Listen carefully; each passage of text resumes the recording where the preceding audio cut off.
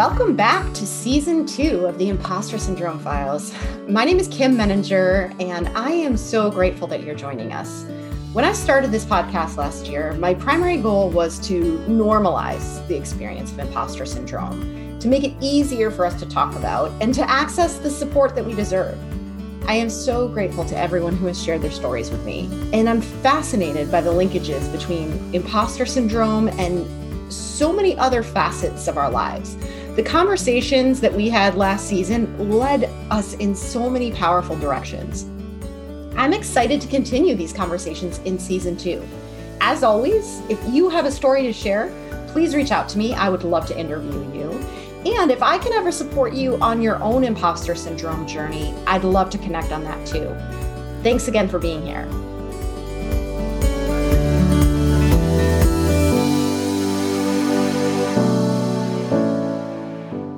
Welcome, Jamie. Thank you so much for being here today. I would love to start our conversation by having you introduce yourself. Well, first of all, thank you for the invitation. And so my name is Jamie Hart, and I retired from my corporate job, January of 2019. But I think I'd like to give you a little background about me, because I think it will help to clarify my experience with imposter syndrome. Sure. So I grew up in the 60s and 70s, meaning grammar and high school. And I'm the middle child of 3. My parents both worked. And I think my experience is a result of my parents supporting me in anything that I wanted to learn or expressed interest in. I ended up in an electrical engineering degree from college, but I have to say that I originally went to college to be an oceanographer. Wow. And I decided, I really am amazed how young adults now can choose their career in college. I used college to learn a lot of different things and to find out what worked best for me and where my strengths were. My first job out of college, I was a service engineer. So my career has really been in service, helping customers specifically. And I worked in an X-ray company, and I was the only female engineer, I believe the only female engineer on the East Coast. And this is in the early 1980s. And I want to say that I didn't know that was unique. I just didn't call me naive or just call me optimistic. I didn't know that I was any different. Fast forward a little bit, I decided to leave the medical field, but stay in service, and I joined an automation company. I still stayed in service, but I wasn't doing medical. I was working with companies that implemented automation, companies such as the automobile, power plants. It was very diverse. I stayed with that company until my retirement. So I was with my second company for 33 years. Wow. They recognized me. They helped me get my MBA. I moved into a management role. Basically, my career, although it changed role-wise, I always stayed in technical services of some sort. Fast forward to my retirement, I spent last year, 2019, trying to figure out what I wanted to do. Even though I was retired, I wasn't ready to be retired. And I decided to get a life coach certification. And so today I help and coach caregivers of dementia patients. And again, it's that service, that passion for service. But I've stayed, you and I met through women in technology, but I want to stay connected with my technical world too. So that brings me up to today. That's great. Yeah. And I'm curious what imposter syndrome means to you. Your career has taken a big change in the last year, and imposter syndrome tends to creep up on us when we're making changes. I'm curious, just more generally, if the imposter syndrome has affected you in any way throughout your journey. Yes, it has. At first, I didn't know there was a name to it. I first experienced it probably mid-career, maybe in my late 30s.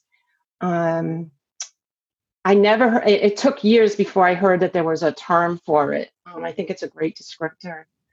I equate it to feeling that I didn't have the right to be in my role because I didn't believe I knew what I was doing and that I would be found out. Yeah, so I was an imposter. That's how I felt momentarily at first, but it did creep up.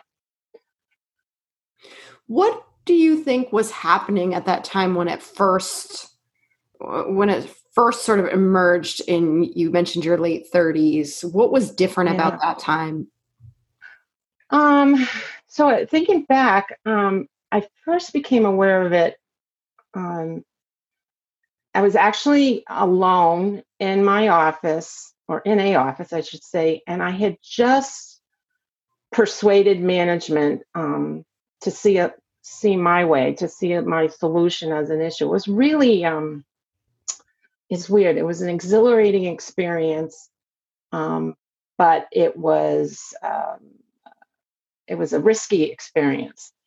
And so when I was alone with my thoughts, I was remembering going, oh my God, what did I do? I don't know what I'm doing. Doubt started to enter my thinking. It was brief. That period, that first event that I was aware of, I shook it off. I didn't. I just I said, oh, that's nonsense. I didn't have any evidence that I was an imposter, but I started to believe it. And so I love that you were able to shake it off. I think sometimes we don't even realize that it's a feeling or a belief that we can challenge because we accept it at face value.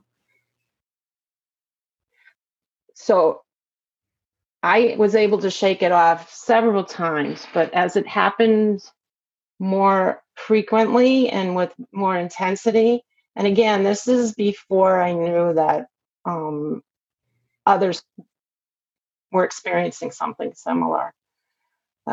Coaching wasn't a big term. It wasn't implemented in the company yet. Mentor programs were very formal around engineering. It just the support that I had was limited. So yeah, it did creep up, and it did come in as the company got larger and my role was expanded. And I started working with people outside of my service business. That's when it would happen more often, more intensely, and more.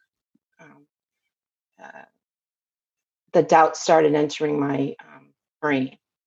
And again, I didn't have evidence, but I didn't know at the time that the lack of evidence disproved my thoughts. I just, it was all feeling without proof.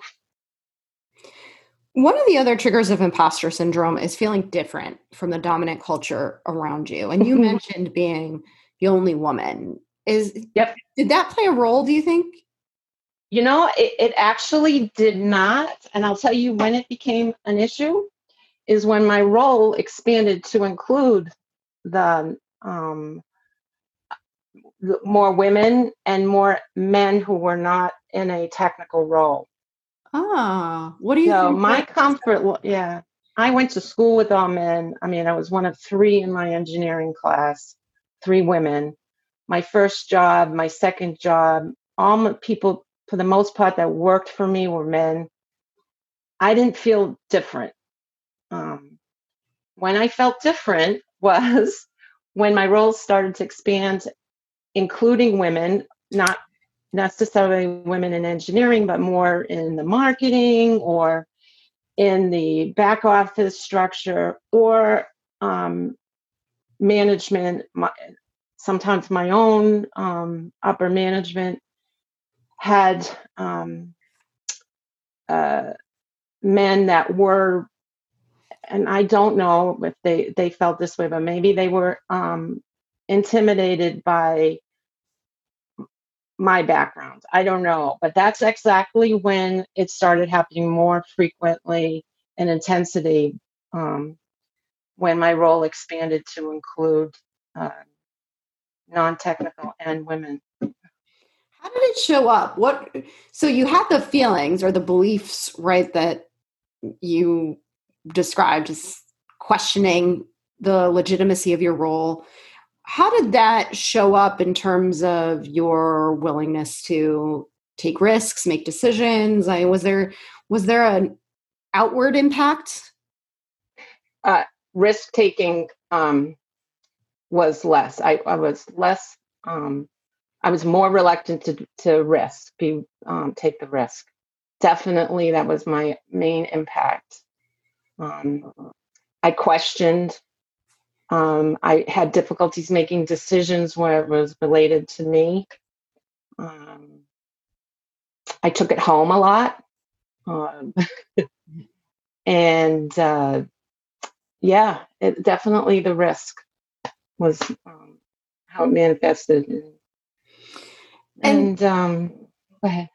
Oh, I was just going to ask you if you mentioned that you weren't aware that this was a thing, right?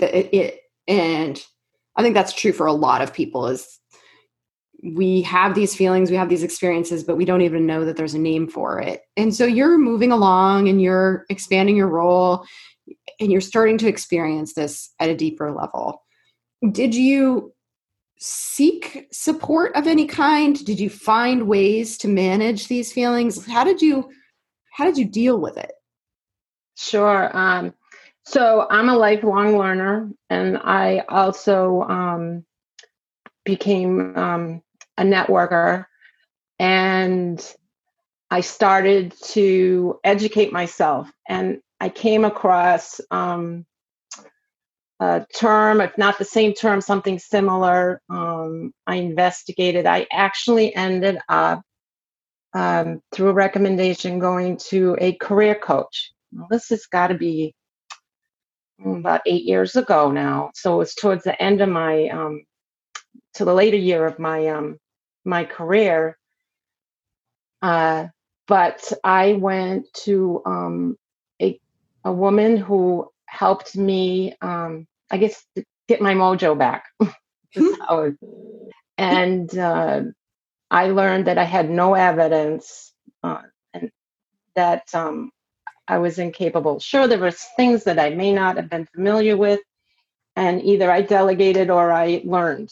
And yeah, it made a big difference. So the coaching, or some might, probably borderline a little bit of therapy, but that's a big turning point in my last decade. And since you had that support and were able to think a little bit differently, manage a little bit differently through those feelings, how did that prepare you for the transition that you made more recently of going out on your own and starting your own business? Sure. So I found help, and let me reword that. I learned to ask for help, and I educated myself. I actually reached out to several different types of coaching to help with first of all, help with the decision to leave corporate world a little earlier than I originally intended. And it's helped me with risk taking. Um, the coaching has helped me with risk taking. And yeah, I would say that the imposter syndrome impacted my risk taking, and then asking for help and looking for best practices helped to alleviate that syndrome that was impacting the risk. I think asking for help is one of the biggest strategies that I recommend to anybody who's feeling this way, because we do have a tendency, especially as women, to feel the pressure of needing to do everything ourselves, needing to know everything. We just place very high standards on ourselves. And often if we're feeling self-doubt and feeling like we're not qualified to be doing the work that we're doing, we don't want to ask for help because we're afraid that that's going to shine a spotlight on that incompetence or inadequacy, right? So it's like, oh, I'm not going to ask for help, or else then other people are going to realize I don't know what I'm doing.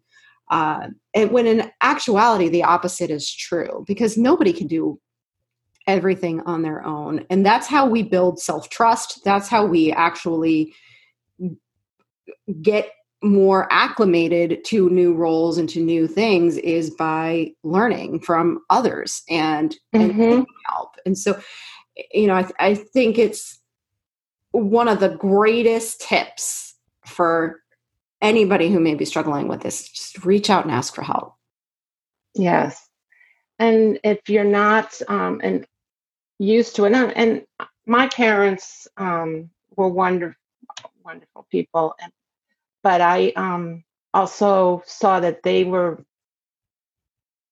reluctant to ask for help. So my early childhood probably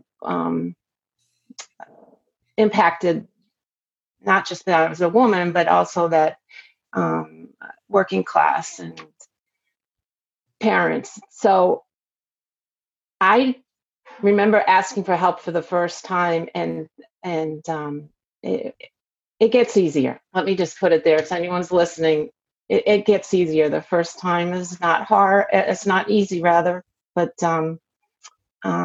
it will get easier. I think that's good.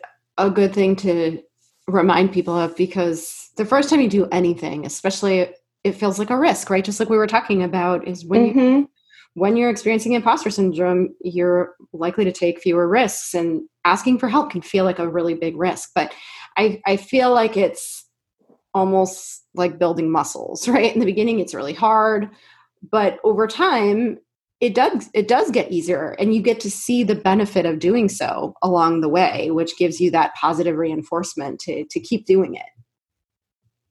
Absolutely. And I believe that my transition to being a coach of caregivers is a result of me finding that help. And I thank God that people made themselves available for me. So that's where I see my new vocation, being able to give back. And it's interesting because, yes, they made themselves available, but you also sought them out, right? Because I think that's an important frame too, is there are a lot of people available to us. There's a lot of support available to us, but we have to take it upon ourselves to seek it out and ask for what we need. Absolutely. That's great. I am so glad that this journey has been such a positive one for you, because it's not easy to make that transition from coming from the same company for so many years to suddenly being out on your own. And I'm not suggesting that it's easy, but it sounds like you have done a really good job of getting some additional support to help put some structure around it. Yeah, thank you. It's my passion to be in some type of service, be it volunteer or with the caregiving. So it just feels good, feels right. Well, and I think that's an important piece too, is if you feel really passionate about something, it dilutes some of the other more negative feelings, right? And that's certainly been my experience because the way that I'm wired, I'm an anxious person. I have struggled with imposter syndrome on and off my whole life, right? I could easily go to very dark places about my qualifications and the legitimacy of what I do as a business owner. But I believe so passionately in the mission, and that just overshadows any of the potential self-doubt that I may feel along the way. And so, of course, I'm not cured. I don't want to pretend that there aren't times when I think, oh my goodness, who am I to be doing this? But more often than not, I feel so grateful to be able to do work that I feel so strongly about and that I feel is, like you said, coming from a place of service. And that is such a strong motivator. Absolutely agree with you there. So what motivated you to want to tell your story today? What is it that you're hoping people will take away from this? Well, early in our discussion, I had mentioned that I didn't know that original feeling was, let's say, I'm going to use the word common. The imposter, before I knew it was called imposter syndrome, that was shared by other women and, of course, men too. And my hope is that people hearing this, that if they've experienced it and not know what it is, they do now, or at least they're not alone. It's not I don't want to say abnormal, well, not normal. And so educate and just be create some awareness around it. That's great. I really appreciate your doing that. I appreciate your being willing to share your story with us. I love the asking for help theme that we've talked about throughout our conversation. I think that's a key takeaway for anybody listening. And I wish you all the best as you continue your entrepreneurship journey going forward. Thank you very much. Again, I'm very excited, and thank you for the opportunity to talk about this. Thanks again for listening today. If you're struggling with imposter syndrome and you'd like additional support, check out the show notes for more resources or contact me directly. I would love to help you. And if you'd like to tell your story, I would love to interview you. You will find my contact info in the show notes, so reach out anytime. Thanks again.